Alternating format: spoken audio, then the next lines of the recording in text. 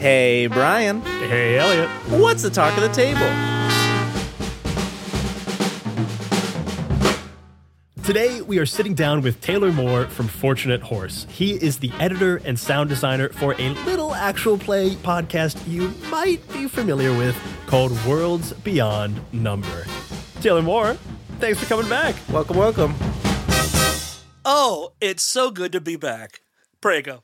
Well, I'm very excited to have this now third installment of our long-running conversation about actual plays and podcasts. Is this number 3? Number three?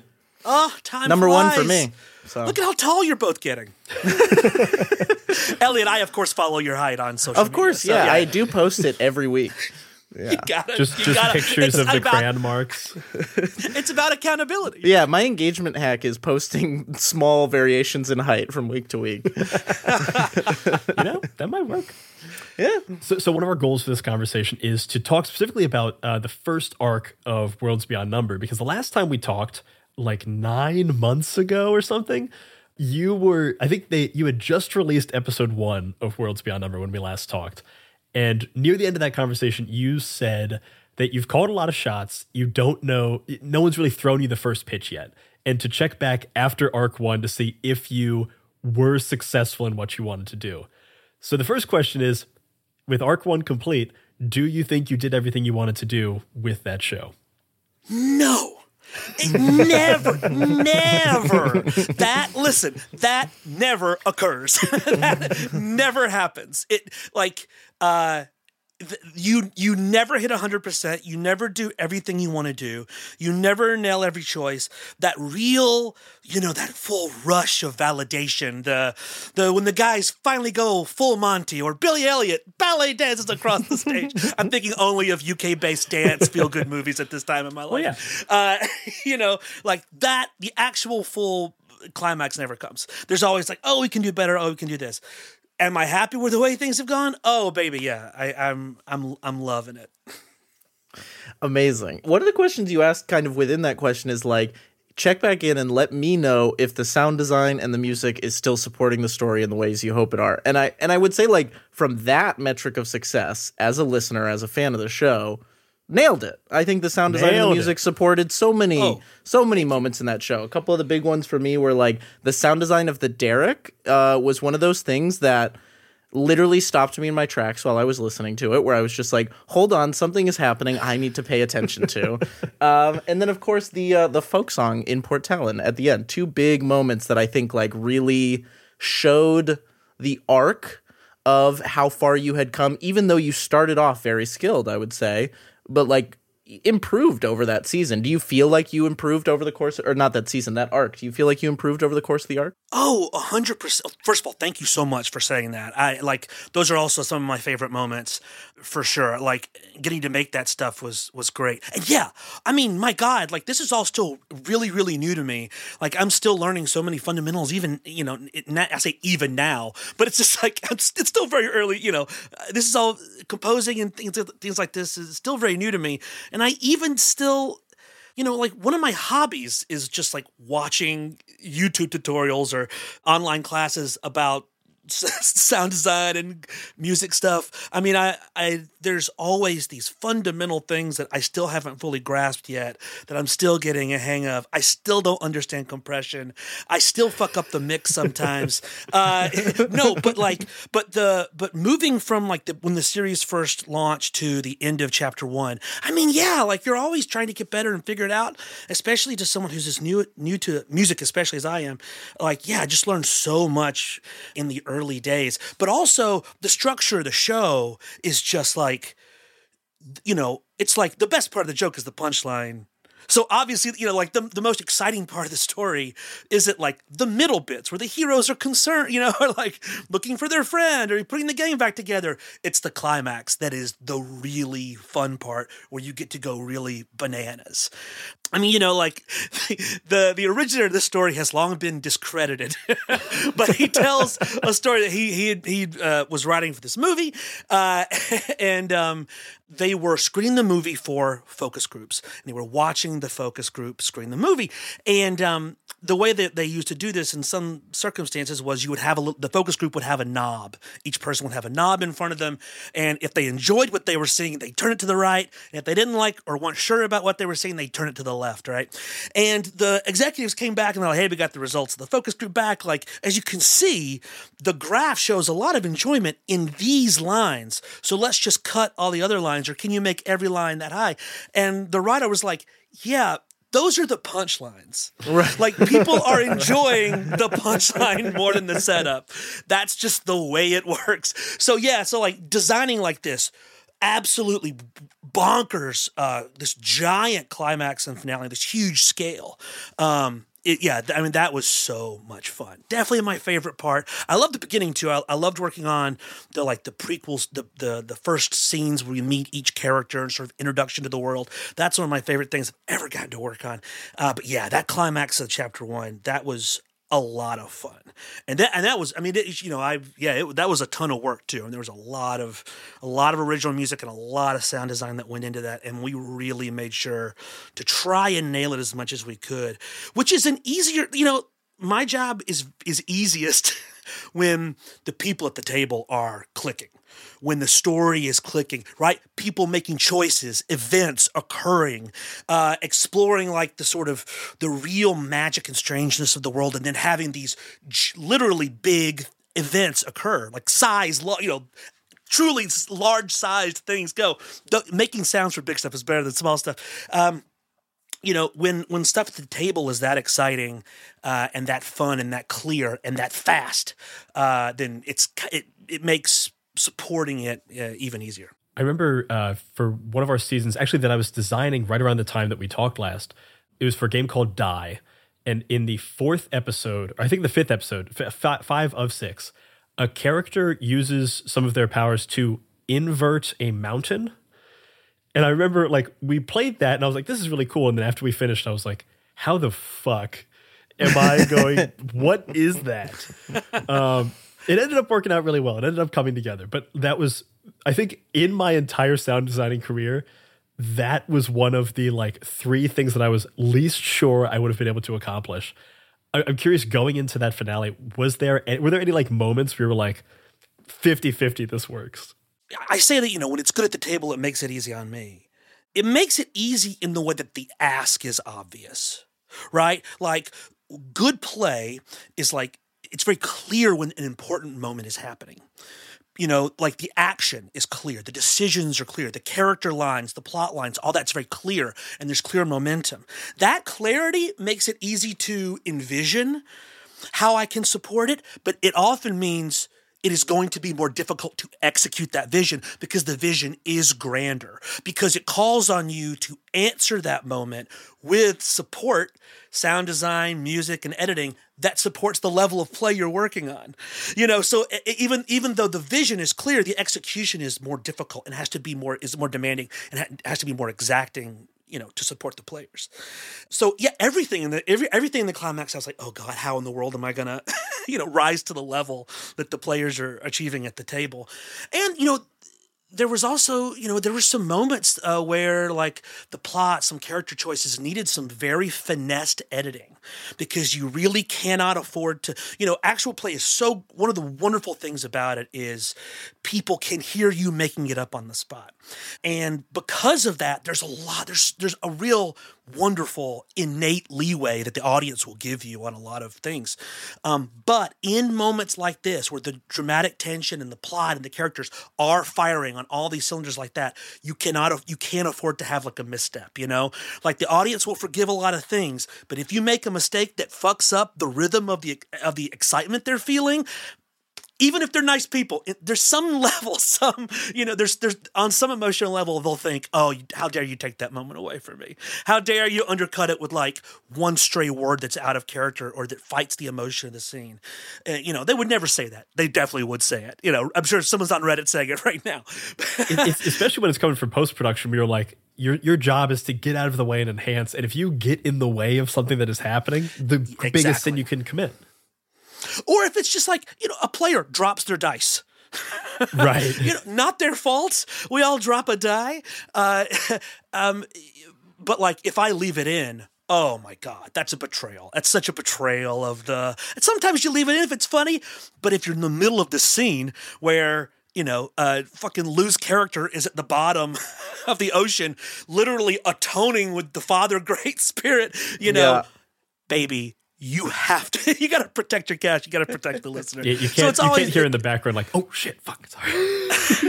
Yeah, exactly. It's like, so, no little missteps like that. But I think we did okay. I mean, I'm glad it resonated with you. Working on it was a challenge, but it's some of my favorite stuff we've ever done. I'm curious, another thing that you said last time that I want to check back in on. I feel like this is a good thing. I'm gonna keep you honest on something that you said before. And that was that when we were talking, you were working like 40 to 80 hours per episode. And you, I quote, "This is unsustainable and irresponsible amount of time to put into each episode." So my question is, have you become more sustainable and or more responsible? Yes and no. So those episodes, like I would say, the post-production hours on episode 12 up through 16, those episodes range between like 80 to 120 hours each episode. Because we're talking about hours of original music. Right. Right? We're talking about massive amounts, as much sound design as would go into, say, a short feature film. So those were a lot of work. I also, I don't know if this is too in the weeds, but also for our second chapter where the characters arrive at the Citadel, I wanted to write really front load that chapter with a lot of original music that I would then use recurrently throughout the chapter, as opposed to what I did in chapter 1, which is write as needed, which ended up being pretty wild. So those episodes were a lot of work. That drove me pretty insane. That was tough. But I'm so happy to say that Jared Olson, who's been editing Unprepared Casters, is now working with us as a sound designer and editor. It's fantastic. He's been with us for like several episodes now, and he's a joy to work with. So no, I'm no longer carrying the burden alone anymore. There you go.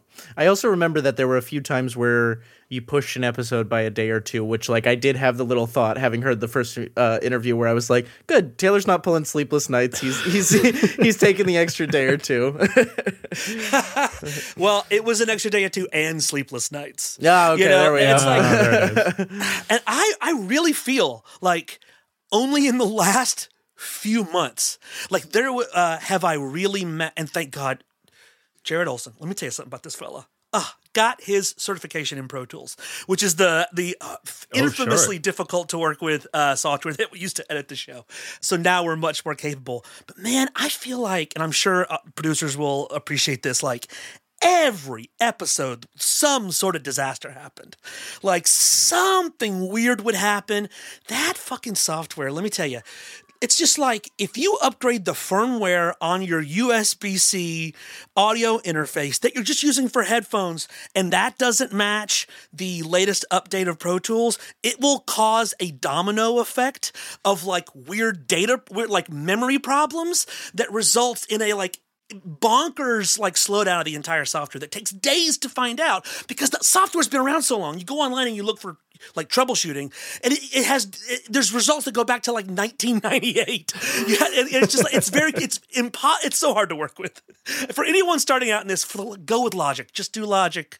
I wish I had done Logic. Don't do it. But no, it was just, all these crazy technical stuff. Though, thank God, the last couple of episodes there has not been any sort of disaster. Praise. But yeah, there was some episode in that series that came out where, I am not kidding you, Pro Tools was making my computer crash every 5 minutes. Oh, God. And editing the last, like... No, thank you. Like, trying to finish it. So it's like, for 2 days, trying to, like, export and finish and save, and every 5 minutes it crashed. I mean, it was dark days around here. It was dark days around here. So there's like, there's like stuff like that. And in addition to those episodes were just an unbelievable amount of work. And to be clear, that's an unbelievable amount of work that we are choosing to make a show that is good enough to, and you're being compensated for, importantly. Oh yeah. Although I'll be honest, I think, there's this great Gilliam Welch song, "Everything Is Free Now." It has a line in it about they figured it out. We were going to do it anyway for free. I do think. I mean, listen.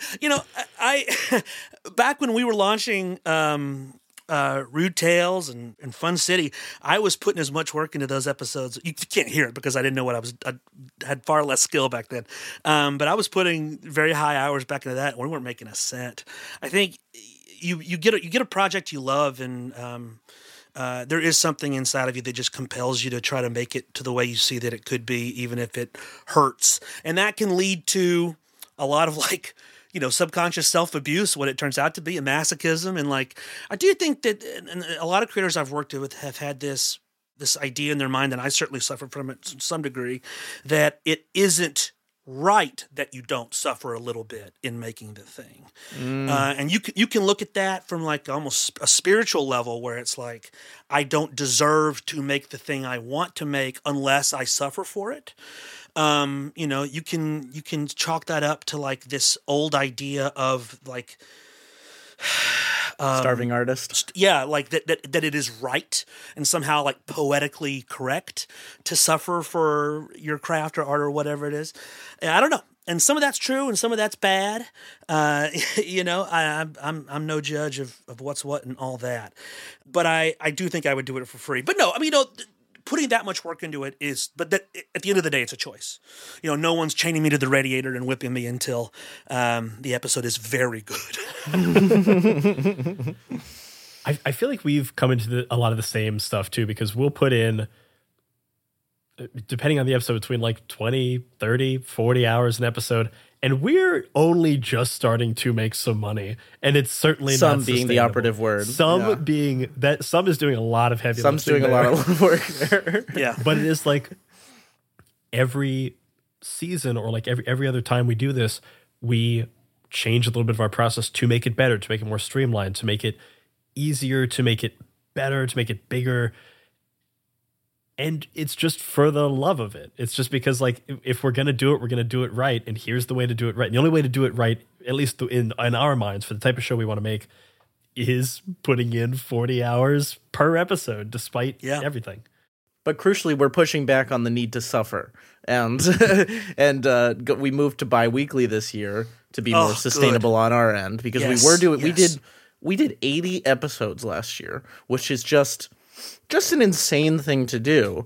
And also, given that Brian is our sole sound designer, an even more insane thing to do. There was, Taylor, I don't know, I don't think we were doing this yet when we last talked, but on September 15th last year, we released a season of the game Yazeba's Bed and Breakfast, and we released 8 episodes, fully sound designed, each between 45 minutes and an hour and 45 minutes, with between 5 and 9 cast members per episode, all on one day. We released them all on September 15th as a big drop. And let me tell you, we thought it was cute. It was very cute, because within the world of Yazeba's Bed and Breakfast, Cute on paper. The night before, it doesn't feel so cute, does it? Honestly, the week before, I was I don't know, I had 1 episode left, and it was the biggest episode, and it had 9 people in it, and just the first edit pass took me 10 hours. But we put it all out, and it felt very cute, and it was fun, and I'm glad we did it. But let me tell you, the combination of a surprise season that we did not announce in any way and a large drop season did not yield great turnout. Which is a huge bummer, because it's honestly one of the best things. It's one of the best things we put out. Yeah. So if you're listening to this and you haven't listened to our Uzeba season, forget Taylor Moore. Go listen to the Uzeba season. You can come back after. Yeah. Yeah, come back after. Still come back, but Actually, so wait, I've got a little thing queued up here that I think is just fun. This isn't necessarily for the conversation, but it's just fun. I messaged you sometime last year when I was designing Die. Because in Worlds Beyond Numbers, second or third episode, there was an effect that you did that I thought that truly was the first thing in that show that blew me out of the water. And it was the sound design for the voice of the Man in Black. Yes. And it directly inspired I basically just did my take of it for Die. So I've got both clips. I want to play them back to back. So hopefully you should be able to hear this. So this is first from Worlds Beyond Number, Brendan Lee Mulligan as the Man in Black. I am an old friend of Grandmother Wren's. Come to pay my respects. Too muddy. Should have put an EQ on that thing. May I come in? See, I really like it. And then this was my version. You hear it though. You hear the mud. Oh yeah, but I like. They're nodding. Listener, they're nodding. But I like the gravel and the flames almost underneath it. The gravel is styrofoam. You told me that afterwards, and I was like, God damn it. So this is my version. Also has a muddiness issue, but it's Draconics playing Enoch from our Die series. Flee. You are strong, child, but I am beyond strength. I am the end. I am a god killer. I am daylight. That's and great. You can hear that's just the Man in Black. That's just me Oh, trying really? to do that. I thought it sounded very different, but I thought it sounded I think great. there's a difference that you took with it that I think is very apparent. Like I played a lot with, because like my main sound effect underneath there was like a vocal layer, there was like a little touches layer, but the main thing was like pulling up and down on a wildfire sound effect. So like every time you talk, you like almost like wildfire coming out, which I thought. Are you doing that manually? Yeah. My man, let me introduce you to a plugin called Krotos Reformer. We'll talk later. Reformer. Okay. Yeah. I'll put it on the list. Save you hours. I don't necessarily have a question for this tangent, but Good job. I just wanted to show off. You know? Sounded great. I'll tell you what I'll tell you what that taught me, because I remember when Brian was working on this, and we went back and forth on that vocal effect a lot. And like the first pass definitely wasn't quite there, and then we heard that episode, he reached out to you, and it's like what amazes me about sound design broadly, and what I've learned watching Brian do it and then listening to your work, is how it is just a game of layers so often. Like it is just like there's any given sound you're hearing, there's probably at least 3 more layers than you think there are in that sound for it to sound real. But one of the things you talked about in the Worlds Beyond Number sound design and music talkback on the Patreon was the thing I loved, was that you have this sound of a backpack being opened, things being pulled out of it, put back in, that you use for like every pocket, every bag, every like rustling of clothes. And that's another one of those like little fun tricks that is just delightful. I also, when you said that, you need to send me that sound effect, because the sound of someone going into a pocket is the fucking hardest. That and someone giving a hug. I've never been able to get it to sound like someone giving a hug without the back pat. I don't want this episode to become a commercial for a plugin company, but we will talk offline and I will solve all these problems for you. Excellent. So I guess we should probably transition out, if anybody is still here after all the nerding out on audio. Yeah, dog. You love tabletop role-playing games, and now we're going to talk about sidechain compression. So one of the things that, this is my first time getting to talk to you in this sort of 3-part chain, but one of the things that you and Brian talked about in the last conversation that was so compelling to me was the way that you approach business in this industry, the way you approach actual play, things like consensus-based decision-making, flat hierarchies, profit sharing, all of that. There's been a big conversation happening right now about money and APs. We have it offline, we have it on mic with several different people, Rowan Zioli, Ned Donovan, Dr. Emily Friedman. So many people are thinking about this question of how do we put money into actual play? And obviously you are in a very unique position now for money in actual play, but you have a history of money in actual play as well. And I'm kind of curious where you come at this thought of money in actual play. Great. Well, I unfortunately have a lot to say about this. But also the hatches, everybody. When I think I saw some of the conversation online that you're talking about, and my initial reaction is like very positive. That people are talking about this is really good. That is a great sign because it means that people innately feel like there's a future to it, which is great. You know, if people were saying, what's the next thing after actual play? I'd be like, oh God, oh God, oh God. Don't make me go back to grad school, please. Please. Oh God, don't make me get another fucking office job. I need this, baby. Come on, help Taylor out. But that we are thinking of like, hey, we love this. And this is where I think that these ideas are coming from, is we love this thing and people are correctly realizing that in order for it to exist, somebody's got to pay for it, right? And then asking the question, can we bring in those resources and make the genre and all the projects within it more sustainable, right? That to me is like the best possible way to ask that question, because money on its own is not good, right? Money it's only good because it allows us to do actually fun and beautiful things. If you think money's good on its own, you become a sort of hedge fund mantis lord, you know, sort of, you know, avatar of the great machine intelligence that's just here to use mankind as batteries.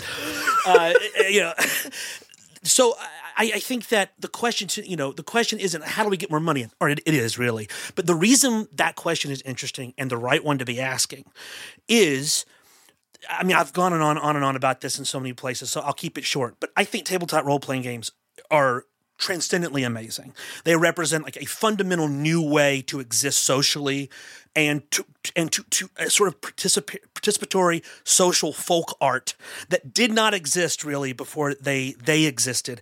And now we get to live in a world with them. And it's very strange and new to have something so fundamental and cool be created so recently in our timeline, right? I mean, you know, that was only, 50 years ago.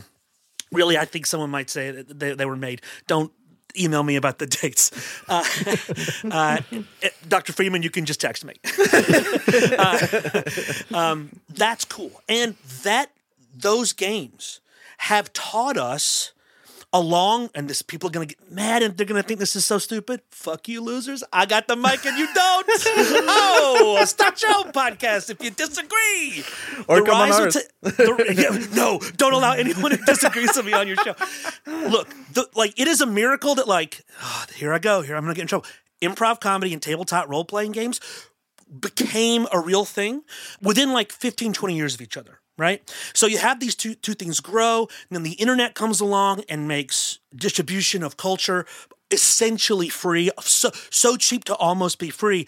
Those things combine, all these things combine, and we get this genre called actual play, which really, if we want to, doesn't really have to involve previously published tabletop role-playing games.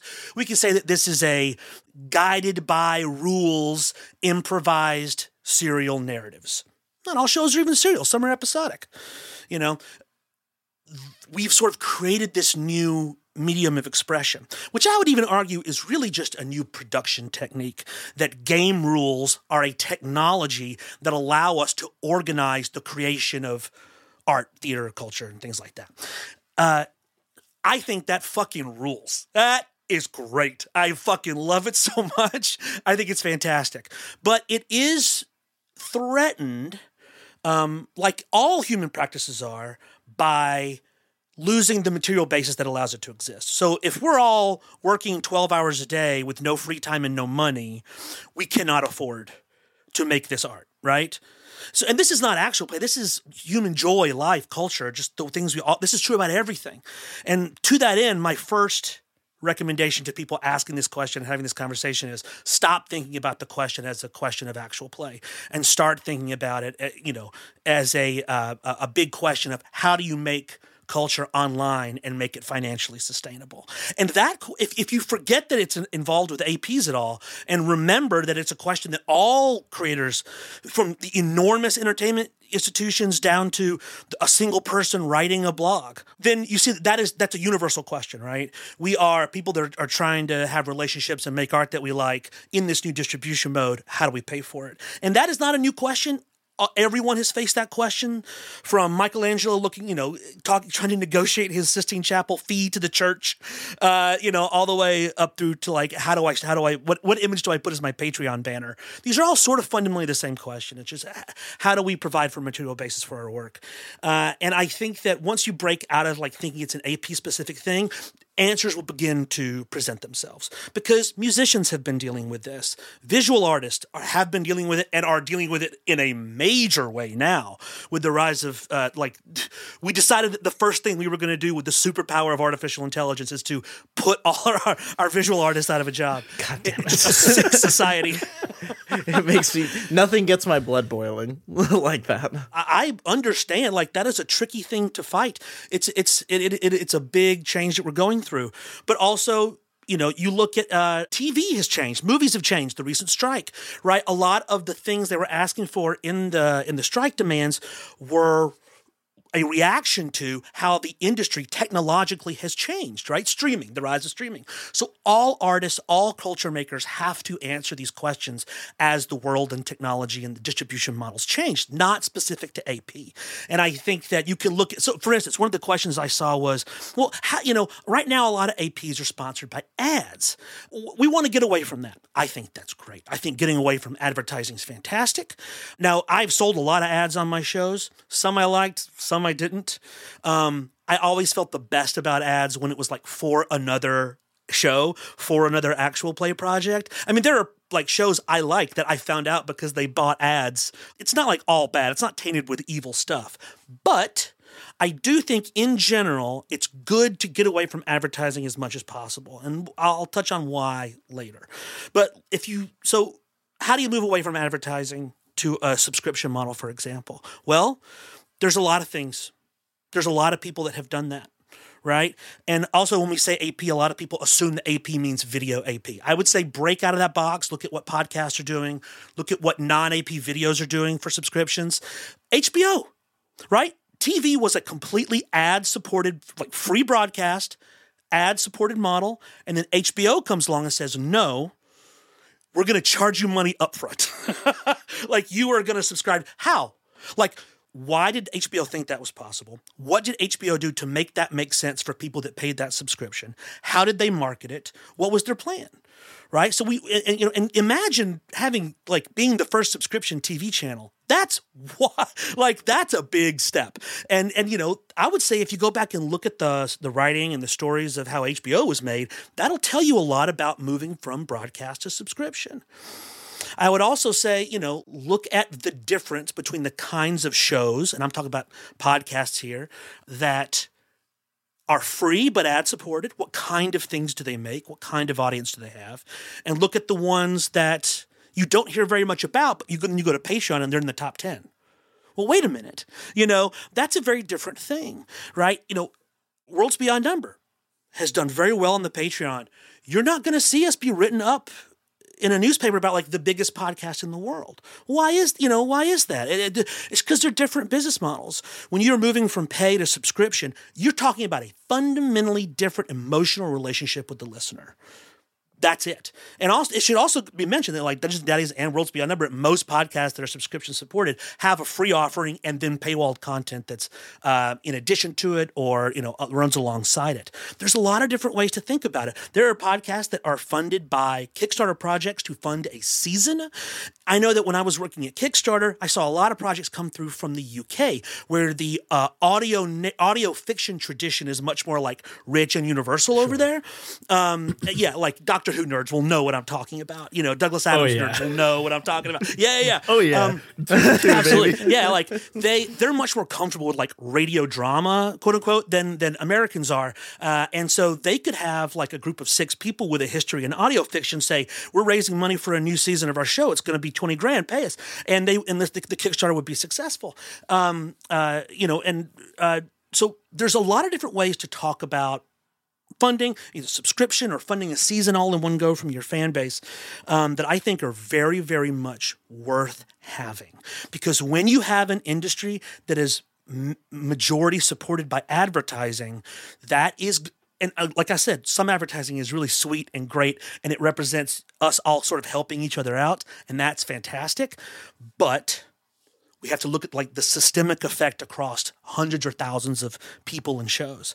And the systemic effect of advertising is not the worst case scenario. We'll talk about that in a second. But it's the medium bad case scenario, because the stuff you make is always going to be beholden to the people that pay you to make it. In that case, it is advertisers. And if you want to make art that your advertisers don't like, that's a problem. You might not get to make it. And now that's true for everyone, but in my experience, and I think I've helped, I've run half a dozen Patreons, I've run half a dozen Kickstarters, I've worked with hundreds of creators, I've raised tens of millions of dollars for different kinds of projects across every cultural category, including heavy blankets.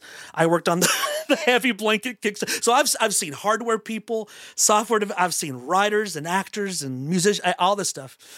And technically, yes, being direct funding from fans gives the fans a lot of power, right?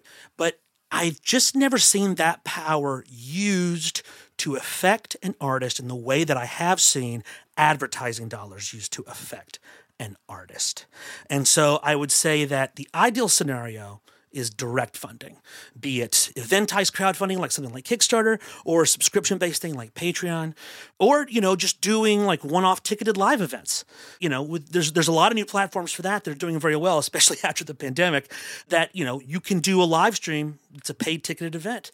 I did see, and this is where we come to the Old Testament prophet who is, wearing a sackcloth, lighting himself on fire and screaming at everyone from the side of the street. I did see some people talking about the idea of getting more money into the actual play space and interpreting that as meaning bringing in investors, like large companies, large production companies, large brands, right? Things like that. Look. Advertisers times 100, right? It's advertisers times 100. And I'm not saying it's all evil or all wrong. It's inevitable. And look, I've had long conversations with people at some of these large companies that are paying for actual play, and I found them to be kind, funny, reasonable, good-hearted people. 100%. More than usual other companies I've spoken to for other things. Pretty great. And they're companies I like. But you got to think systemically. You got to remember that a lot of abuses that we see in the entertainment industry and across all industries, but, the ones in the entertainment industry have gotten the most press coverage. Those instances of abuse are made possible because money, capital, and power are bottlenecked into a few people. And then everyone is incentivized to go along with them and protect them and kiss their ass. And it gives that small group of people a lot of power. And when you have a giant power imbalance like that, abuse is inevitable. Inevitable. It is inevitable. I would even argue that a severe seesaw, a severely disparate amount of power and capital in groups is inherently bad and inherently a form of abuse, because it limits what is possible within the human joy and culture and life. But I guess I would say to the people who are asking for more of that kind of activity to shut the fuck up. And I say this out of pure love. I really to just coming in on. I love how much you were tiptoeing around it, and then you were just like, you know what? Never mind. Let's swing the bat. Listen, if we want to talk about bringing more money into space, hell yes. And there's going to be some big investment properties. There already have been. There are going to be some more, and it's fine. But the internet, as annoying as it is, as awful as it is sometimes, it allowed us to go around the gatekeepers. And that brings its own challenges. And I understand that those challenges can be so frustrating that it makes you yearn for the other way. But just remember that other way inevitably goes very, very, very bad. And you will find yourself again wishing that there were no gatekeepers and that we did not exist purely under the thumb of bottlenecked power and capital. So if we're looking to bring more money in the space, I would say yes. Show me experimentation on Kickstarter. Show me experimentation on Patreon. Show me the rise, the rise of new collectives. Because for shows that aren't making quite enough to make things happen, if they combined resources, they might be able to share some things. Maybe one show, you can't afford a full-time social person, but if you combine resources with 3 other shows, then you've got essentially a default. You call it a collective, call it a network, call it a fucking commune, call it a co-op. It doesn't matter. But maybe you can share resources and then get that full-time social media person or an assistant editor or stuff like that, Combine. Like, instead of asking for money mommy and money daddy to come in and save you, I would say try to ignore that feeling and instead derive your meaning and value from helping others and working with others, not asking for the big money help to be saved, but being that save for someone else and to work in groups. That is really how you will make meaning and value, not just money-wise, but actually have this thing that you're making, the actual way you make those decisions and the way you work, create value and meaning in your life. And it's frustrating, and there's parts of it that are very hard, but those problems are far preferable to the classic problems we have when you have all the money and power at the top. Hey there, it's Elliot from the Many-Sided Media team. In addition to playing and producing here on My First Dungeon, I'm also a game designer, known for such games as Something is Wrong with the Chickens, a rules-like game of chickens, eldritch horror, and revenge. Project Echo, a solo time travel game played in the pages of a planner. And the upcoming Rom-Com Drama Bomb, a 3-player game of meet-cutes and mayhem. If you like weird and unique games and want to bring something new to your table, head to moreblueberries.shop and use code MyFirstDungeon for 20% off your order. That's MoreBlueberries.shop. Thanks!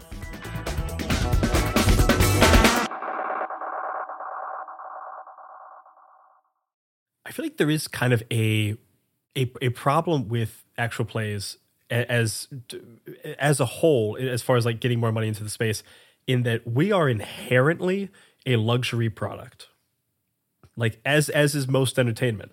And so we've reached out to, for My First Dungeon, we've reached out to a bunch of like publishing companies about sponsoring us for various seasons. And some have said yes, some have said no. But the thing that all of them say, regardless of like, if they're running a Kickstarter or if they're running something on BackerKit, they would get a better return on investment for sure if they just gave more money to BackerKit.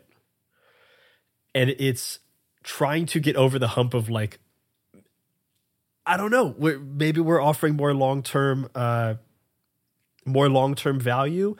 I don't really know. It's so much more of a question that I think anyone giving money to actual plays has to really believe in it and love it and see a long-term value, because it's not going to be quick return.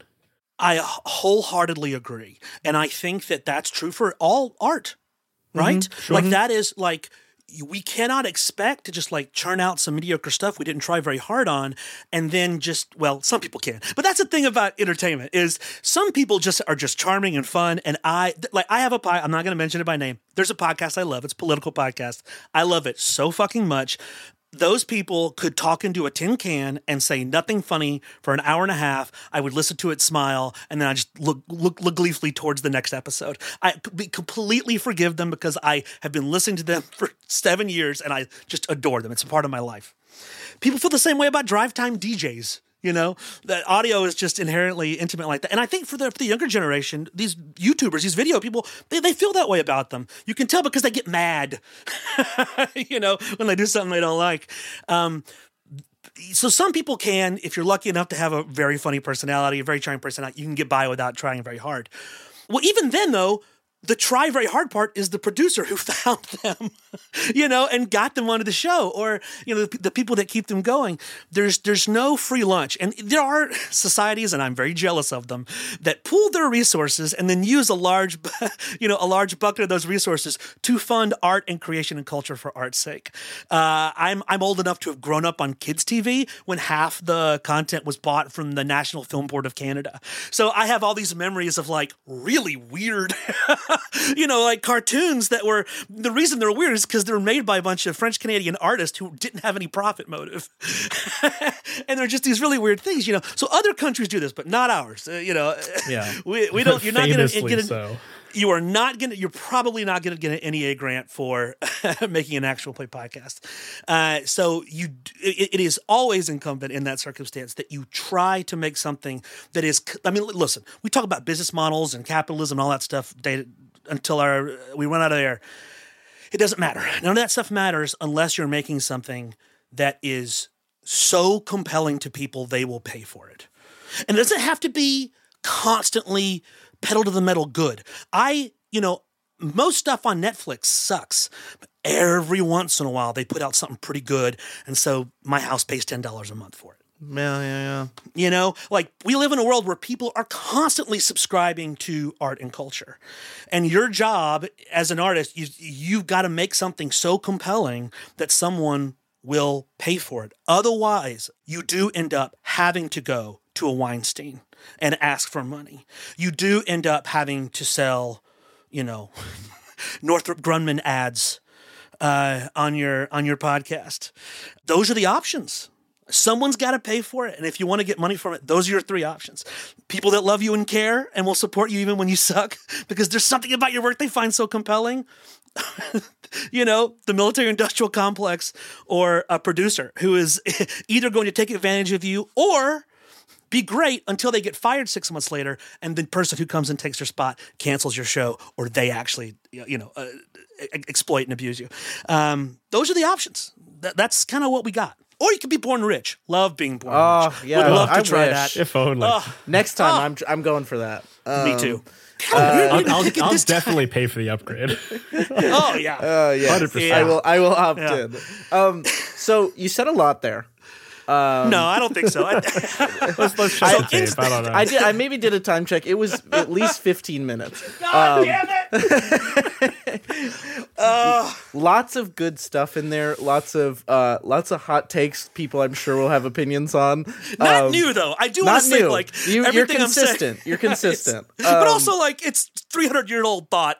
One of the things I love that you said is that you said, support the people around you. When you find some success in art, turn around and, pull other artists up with you, kind of thing. And I think that there's a way that y'all are doing this on Worlds Beyond Number that, as somebody who is, in addition to these podcasts, a game designer, that I love, is you guys are playing these indie games on the Patreon feed. Not enough. Yeah. So far, more. but you did Roll for Shoes for County Affair. You did Tournament Arc for Cram Daniel. I know when you went to Gen Con over the summer, you had this massive haul you walked home with. So why is it important to you guys to play these indie games on the feed? And do you plan to do more of it going forward? Well, and we talked a lot about this when I was working at Kickstarters. Monoculture is bad. Shouldn't have everything be the same. It's just good for variety. We also want to support people who are coming up in the space. All of us got crazy lucky breaks. All of us, I don't know anyone who is independently successful. I just don't know anyone like that. Maybe they exist, but, in the words of Barack Hussein Obama, you didn't build that. Sorry to get political, guys. I love how you threw the middle name in there just for laughs. Yeah, I really want to keep people guessing what my loyalties are.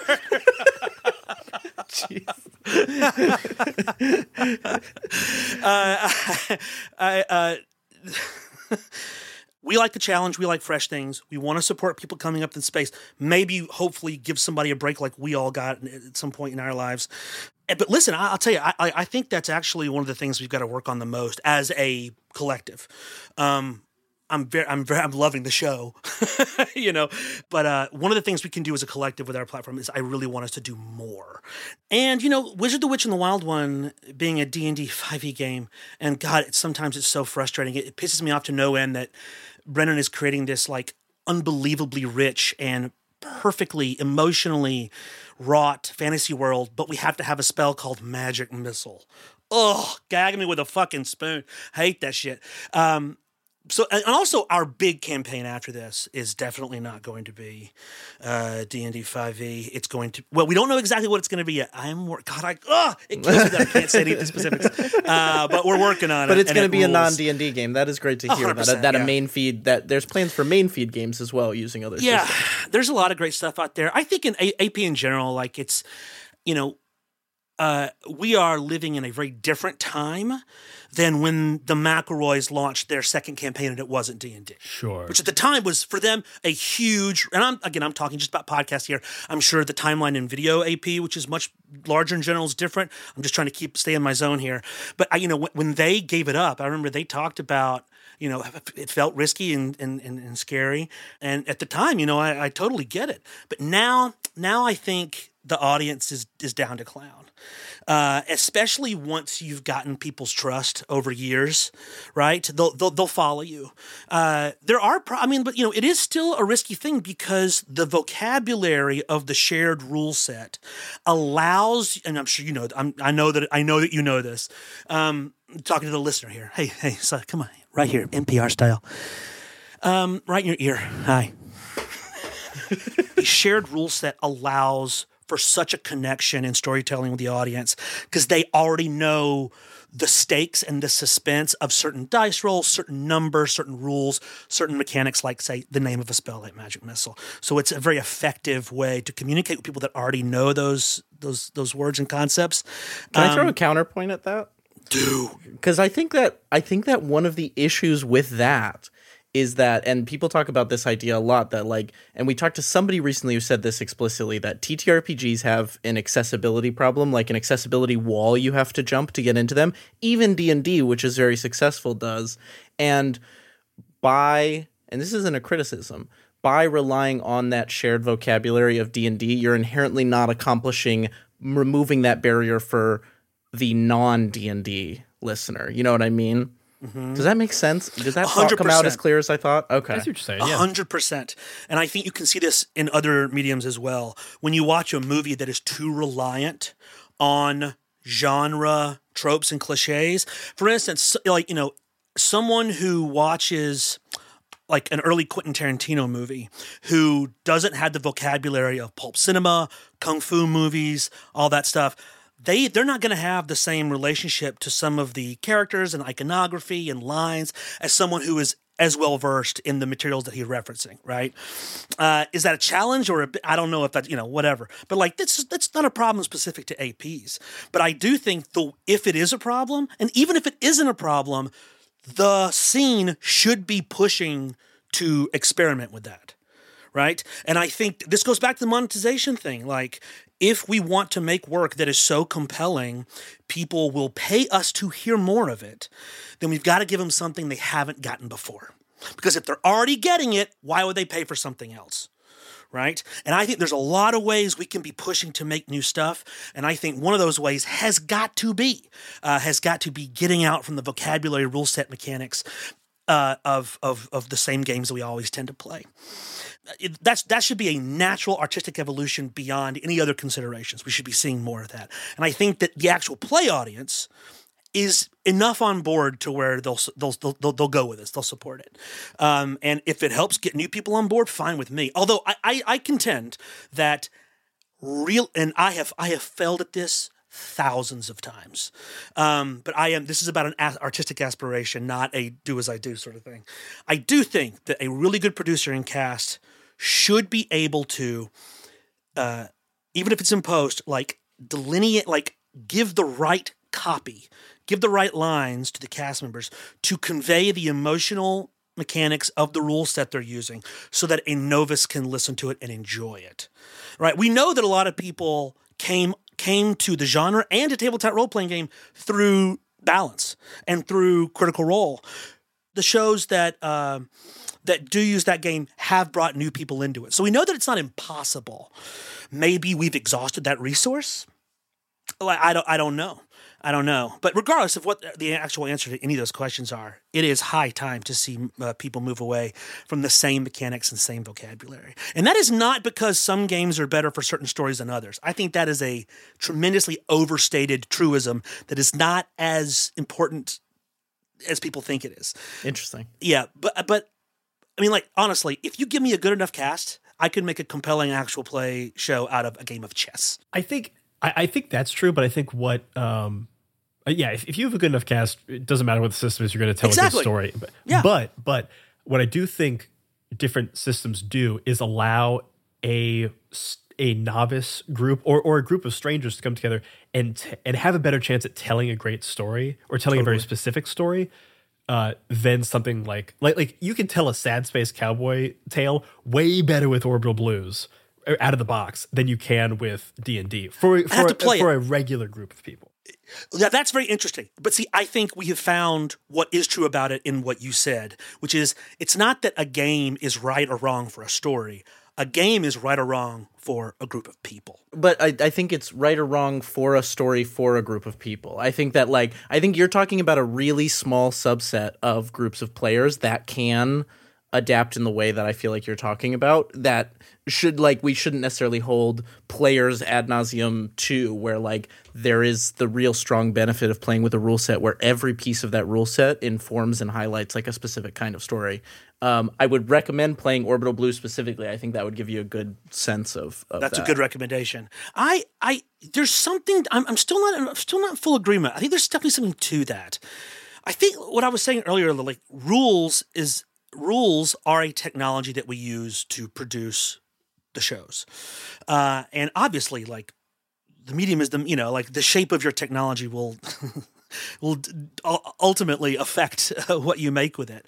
But I do think that there's often a misunderstanding of what in the game matches the story or people. For instance, we have, there's a lot of, we've only had one scene of combat in Worlds Beyond Number, which is, very low for a D&D 5e game, and people say, well, that's a mismatch. That's a mismatch because there's if you pick up the player's handbook, most of the pages are about weapons and armor and fighting, right? Mm-hmm. So it's not a good match. The game is about battle, and so your show is not. So it's a bad match. I think that's a way of misunderstanding the relationship between the production technology and the production you're making, in that there is no rule system that's going to make Erica and Brennan not, make a bad scene. They have improvised scenes with no, here's a friendship token or here's a tell the truth token. They do not need any tech to help them with that kind of play. Right. We do need tech to help us organize and agree on high stakes, fast paced, logistical improvisation. So actually, that's the only rules we need are the battle rules, because that's the only time it's really confusing. These motherfuckers can go out and tell stories about emotionally resonant characters all the livelong day. We need no help, but we definitely need help to know, how many points does an axe do? Because you got to agree on that or you get fight. Now, I understand that that's, not true for everyone, but I'm not saying anyone's written a bad game or doing a bad job, but I do think that when I say we need to break away from the same games we always play, I want to be clear that I'm not saying the games are holding us back, and I'm not saying that changing the games is going to make your project financially successful. I think that breaking into new games and new areas, and I really think, especially for audio, I would like to see more bespoke games and more bespoke systems, which I know goes against the helping indie players by playing their games philosophy. Unless you hire them. Exactly. That's a good point. I think I just want to see more evolution of the medium in general. And that a symptom of that, one effect of that, would be that we reconsider our allegiance to the same group of games we always play.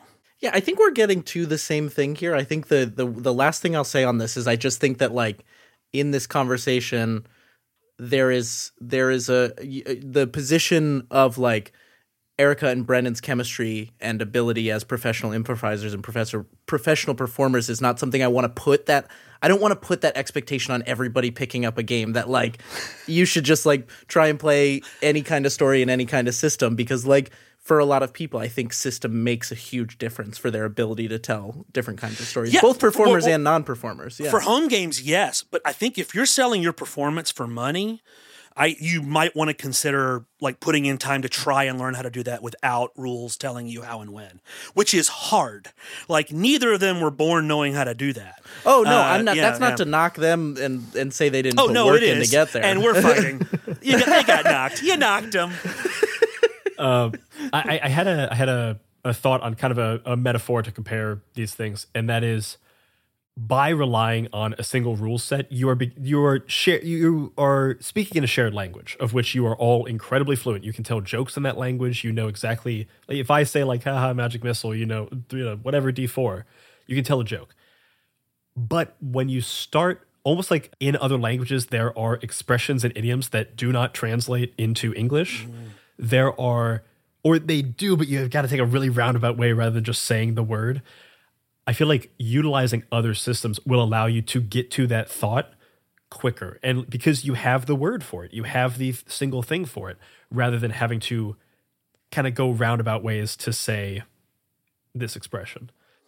Yeah. I think about games like Fiasco, right? Not new, but certainly beloved. That's a really good example of, like, I'm surprised we don't see more games that are more shows built around games like that are specifically to help with scene structure, which seems like, I mean, Fiasco is famously like in their materials, they say inspired by, right, like Coen Brothers movies and other like funny thrillers and crime, bumbling crime stories. It's great. It's a great pitch for a game. Like, it seems like it would be so simple to just like immediately pick that up and boom, you're right back. Just turn that right back into media because it's already structured like that. That I think, because I'll tell you, like, structure is hard, especially at the table.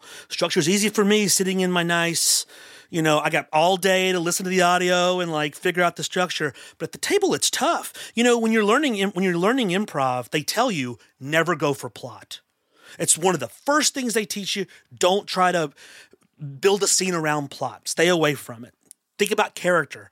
That's always your go-to. Think about characters and the one strange thing in the scene that someone can repeat over and over again until you repeat it really bigly for the third time, and then, thank God you get to do something else. Never go for plot. And what we're doing in actual play is very much going for plot, right? We're doing the thing that they tell you don't do because it is hard, because plot can fuck you up on stage. When you're performing for a live audience, you don't have an editor, there's no post, you can't rearrange things. Plot can be tough to make up on the fly. But now we have an entire entertainment industry built on the fact that some people are doing this very well. And so I think that like a game like Fiasco that helps you structure the like narrative arc of a thing. I'm surprised we don't see more games like that in actual play, stuff like that. Maybe because it is a movie structure instead of a ongoing series, which are just going to do better in the market because they're what we call always on.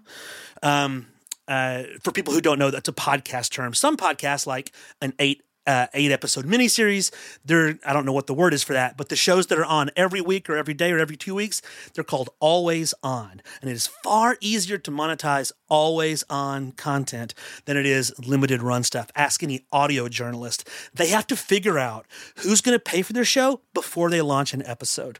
Whereas we get to just jump off a cliff and impress people with how we're falling and then hope that they like build a big pillow underneath us. I really got hit in the face this morning by the quote. I don't know where this came from, but it like hit me in the face and I was like, buh. And it was, the reward for good work is more work. Yeah. And I was just welcome to hell. Oh, God. I didn't need that at 9 a.m. I just didn't need that thought in my head when I'm looking at the raw copy of an episode that I have to edit. It's interesting, though. I love what she said because, like, I thank God, I guess, though, not me personally, above that we don't do a live stream show every time we record a new season. Yeah. I am always so grateful for the ability to, and this has happened to us where we have, part of a recording and we're like, that really didn't work. We should re-record that. And like, that's a real blessing for like the kind of show we get to make. A lot of actual plays are live streamed and like, that is a whole different skill set. There's a lot of crossover, but there's a different skill to like, I'm live on mic or I'm live on stage and people are paying attention on the fly. That's not really Yeah. a question. It's just a thought on what you were saying. That I'm just glad. I'm glad we're in the pre-recorded podcast world. Me too. And like a lot of the things I was just saying are about podcasting, like specifically because, as you said, a lot of video people do this live in front of folks. And man, if you can do that and have a well-structured narrative, ooh, baby, I love it. You know, that shit is very hard. And I'm always impressed. And I'm just glad we work in an area where people can do that. I mean, there's a lot of podcast episodes, especially Worlds Beyond Number. I don't touch the structure. Like, it's just very light editing, and those guys just take care of it at the table. Boom, laying it down. Not always the case, but that happens. And which is very funny because, you know, first day in old improv school, the one thing they tell you to do is don't do that. You know, but it's like they're telling you, don't go in that room. Don't you dare go in that room. And you open it up and it's Critical Role's $6 million Kickstarter. It's sitting in there, it's like, oh, they found out. If you can improvise narrative, people will throw wheelbarrows of money at you to make your thing. It's a scary room, crazy. but boy, is it lucrative. yeah. It's also a great way. It's great. I think it's a great way to make stuff because you just can't deny other people. It forces you into an egalitarian mindset. It forces you to respect and to acknowledge and even just internalize other people's concepts, other people's ways of seeing the world, how they feel and think. In the same way that consensus decision-making, we talked about this in the previous episode, like creates meaning where most of their models kill it, which is at work. I think that like making up these stories, in front of people, is good. I think it's just good for the spirit. So I'm excited that people are talking about, getting more money into it because I want to see it stick around for a long, long time. Us too. You and me both. Yeah. Yeah. I do love that the conversation itself is meaningful. That was like kind of how you started this. The money conversation point is that, and this is something we've talked about with Dr. Emily Friedman and Eric Silver when it comes to like legitimization of the space before money, of like talking about it in a serious, legitimate way helps make it more legitimate and serious. And again, like the same thing with money, talking about the need for money in the space helps move the conversation forward by the act of having it. Oh, thank you so much for saying that. Yeah. I've worked so many artists I've worked with. It is like pushing a rock up a hill to get them to feel free to think about this seriously. You're not, it's okay to like what you do so much that you want it to happen again. And that means you need money. It is okay to think about that. Just like I was saying earlier, it's like some of us, we would do it for free.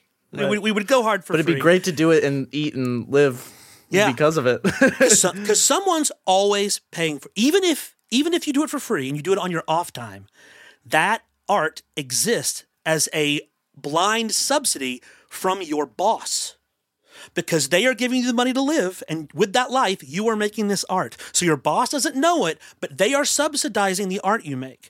And so for some people, that's totally fine. For some projects, that makes a lot of sense. This stuff is fun to make, even when it doesn't make money. So like, don't let, people shouldn't say, oh, it'll never make money, I won't do it. No, do it. If it's fun for you, do it. But like the money, everything takes time. Well, and at worst, it's not money. Time. It's also like you're paying with hours of your life. Exactly. like even if you don't want to think about like your boss subsidizing it, you're paying. Well, they are but you're like paying with like your loved ones and your friends and your personal like time and possibly health. Like, you know what I mean? Like there's a payment no matter how you're looking at it. Oh, buddy, let me tell you about it. Absolutely. Yeah, there's a payment no matter what's going on. Someone's paying for it. Everybody's got to serve somebody, right? So it is in your best interest to acknowledge it and take control of it to the degree that you can and are able. This is from our last conversation that you had a line that I really liked that was, I hope that people stop seeing actual play as an extension of the game space and start seeing it as its own form of entertainment. And I do think that in the conversations about money, oddly enough, like that, and I guess, Elliot, you were saying it too, like the legitimization of it, the second we can say actual play and it's the same thing as saying movie or music, and we can then you can talk about subgenres, or like people just inherently get what you say, or at least a large enough portion of the population that it works out financially. That's the thing that we need to get to. I don't know how you get there other than just telling as many people as possible about it, but a show as good and as big as World Beyond's Number is certainly helping to do that. I think the way we get there is rather than asking, and this is like this is true in all the media, right? Rather than asking the world to change itself and come to us, we should be like, how can we sneak into how do we break into the world and take what we want? So I think that instead of asking people who don't give a shit about the rules of D&D to start listening to actual play, we should make work that is so compelling that when they hear about it, they cannot not listen to episode 2. That's how we do it. Listen, when Netflix launched, right? Nobody wanted to pay fucking for streaming. When they first launched, the quality was terrible. It didn't make any sense. Everybody thought it was a weird technological, like, flash in the pan. And then House of Cards dropped. And then everyone in America had to have a subscription to Netflix because we're talking about House of Cards at work. That's what you have to do. We have to constantly try and make something so compelling that everyone has to learn about us, because the idea of not listening to it, not watching us is unfathomable. So great, easy solution. All we have to do is become the most talked about thing in the world. Great. Yes. Yes. But I think there's steps within this that we've identified that are great. Yeah. We were talking to Rowan Zioli, who's an incredible journalist in the space, about this recently, and Rowan talked about this idea of like, she wants to see the actual play that has the equivalent of like a blockbuster movie pull and feel to it. You know, something that is like easy for the non-actual play person to go to, absorb, and like get sold on the medium by. And then I pitched the horrible name of Podbusters, which nobody liked on the call. And you're still holding on to it. You've brought it up again. You could have let it die still in holding one on to it. We could have cut it out of that episode, but now that you've re-referenced it, we have to keep it in both episodes. We're keeping it in 2 episodes. But I think this is something we've talked about in like thinking about, you know, new shows that we might want to make. And one of the ways that we think we reach this audience is almost hiding the players and the mechanics, you know, like hiding the veggies. Not necessarily hiding the veggies of hiding that thing that makes people go, wait, what kind of show is this? And like leaving in everything that just makes them go, this is a great fucking story that I am compelled to. And some people say that the way to do that is to remove parasociality.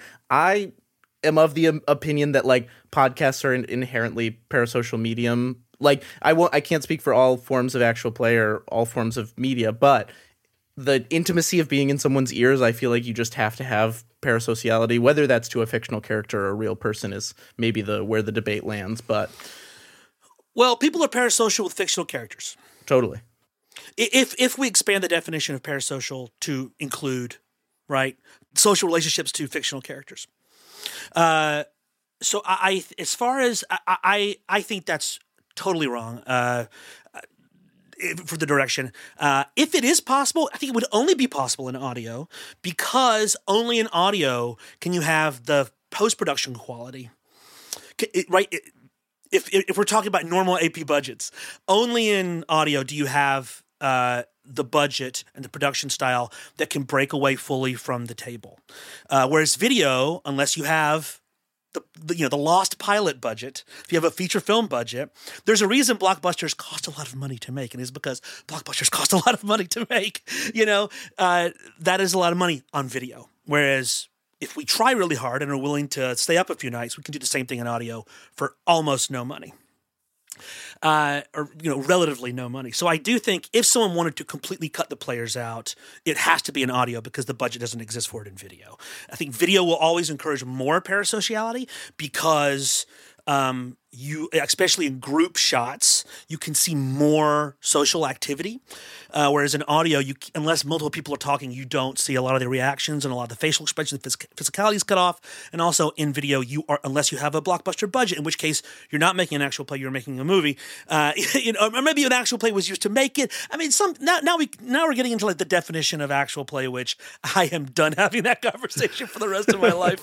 I've thought it's I think we're at a dead end there. I will say that like people I will see this about podcasts. You never see it about, you don't see it a lot about video stuff. Sometimes there'll be a moment in a video actual play where people will say that felt cinematic or but there's something about it. You're always locked into that visual that is out of the fiction. Now, and to be clear here, we are ignoring a large project called Harmon Quest that was way ahead of its time and was unfortunately cursed to like an unseen 2 failed streaming platforms. But that show really should get its due because it is a fantastic take on how to make actual play. Extremely well produced and done by Spencer Crittenden. Extremely well done show that should be considered more when we talk about stuff like this. But they had an animation budget and we don't, right? So I do think I see the cinematic nature of it applied a lot more to audio stuff than video because audio, you elide that problem of being locked into the table video feed. Thinking about how movies act and how TV shows act is a big inspiration for me. When I'm designing an episode, I don't think about other podcasts. I don't think about actual play. I think about movies and TV. I think about X-Files and Lost and Star Trek: The Next Generation, and I think about all the George Lucas and Steven Spielberg movies and Zemeckis films from when I was growing up that I couldn't take my eyes off of. That's what I'm thinking about. And I think that, I hope that comes across in some of our stuff with Worlds Beyond Number. I think the climax of Chapter 1 was a pretty good example where we were able to manage like some big, giant blockbuster feeling moments. I hope so. I really tried really hard, especially with the first audio we released, the prequels, those first scenes of each people. And however, I would be sad if actual play we need experimentation. So and I know that some people have already been doing this. I think Dark Dice does this to some degree, right? Don't they? Do they re-record? Yeah. They re-record the lines with actors? Yeah. So, yeah. That's completely abstracted. So in that circumstance where someone is taking the actual play transcript and having voice actors reread it, right, then that is a very clear case where the rules are a production technology because you're not seeing any of it, right? It's just the same person that goes to see a movie doesn't see like the window of After Effects or, Premiere Pro, whatever, Final Cut, around the movie.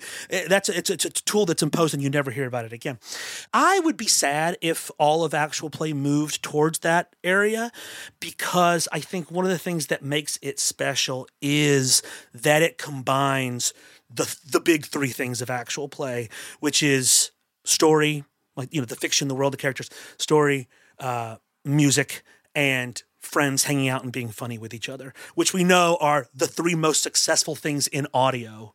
So it's coming at it from the audio world. Why would I leave one of those things behind? We know that people, that's the people love that stuff. And actual play is the combination of all 3 of those together. I don't know. This is inevitably when I hang out with other actual play people. This is what we all end up talking about, right?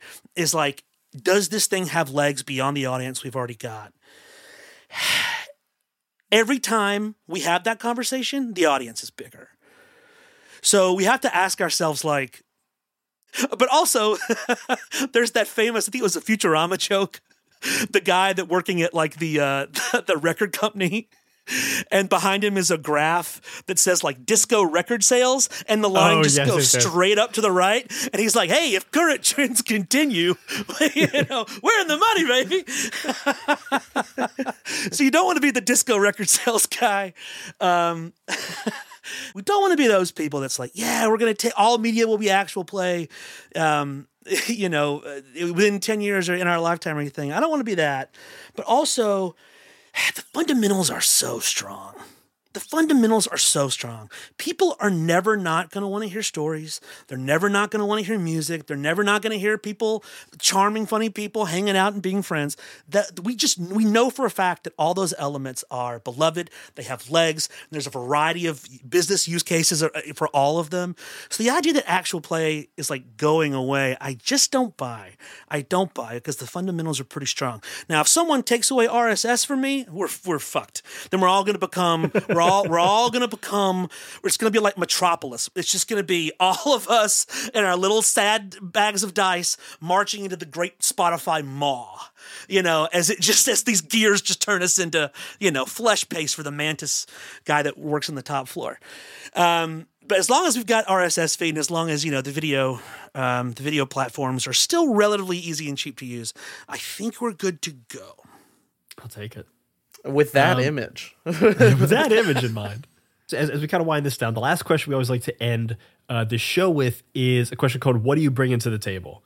So this is us asking, what is a person, a game, a show, a resource, whether within tabletop, within podcasting, outside of it, anything you're excited about right now that you'd want to recommend to our listeners? Yeah, Triangle Agency comes out this year. Hell yeah. You're the second person this week to say Triangle Agency. We were just talking to Caleb yesterday. That, it fucking kills me that I do not have the bandwidth to publish a show using Triangle Agency. It kills me. So I'm really hoping that someone out there does make a great show of Triangle Agency. I really, and whoever does,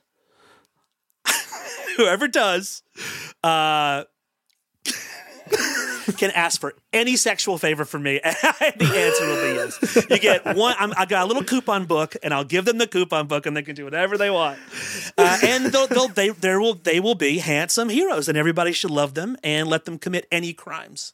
That's how I feel about that. Great recommendation. Excellent we will recommendation. link Triangle Agency once again in the show notes. It's not the first time, and it won't be the last. Hold on. Listen. Do y'all know what Start Playing Games is? Yeah. I just found out about it last summer, and I joined a game in it, and it's one of the best things in my life. I love it so much. Hell yeah. It's very cool. We'll link that in the show notes too. They're great people over there. Taylor, thank you so much for coming back to the table. A pleasure. Always a pleasure, never a chore. I love to hear that. You want to let people know where they can find you online if they're looking for you? Don't. Leave me alone. Perfect. On to the next. And with everything you said in this episode, they're going to want to find you. God, the Mantis lobby is going to... It's like, we're actually very nice. Spotify upper management is coming for you. Hey, listen. All that... Listen, I will, if Amazon wants to work with me, if Spotify wants to work with me, I will hear pitches.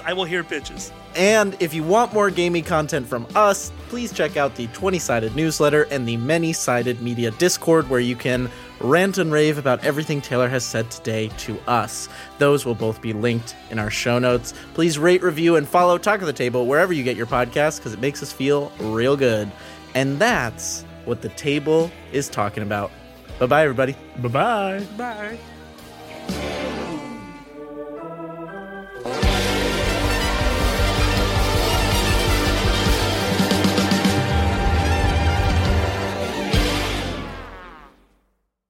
If you're hearing this, that means you have listened to every last second of this episode, and that probably makes you a fan of this show. Well, if you're a fan and you like what we're doing and want to help others find it as well, then consider leaving us a 5-star review over on Spotify or on Apple Podcasts. Getting more ratings really does help more people find the show, and reading your nice words about the things that we put out into the world makes us feel all warm and good inside, and we want more of those good feels. So head on over to your podcast player of choice and leave us a 5-star review. Thanks.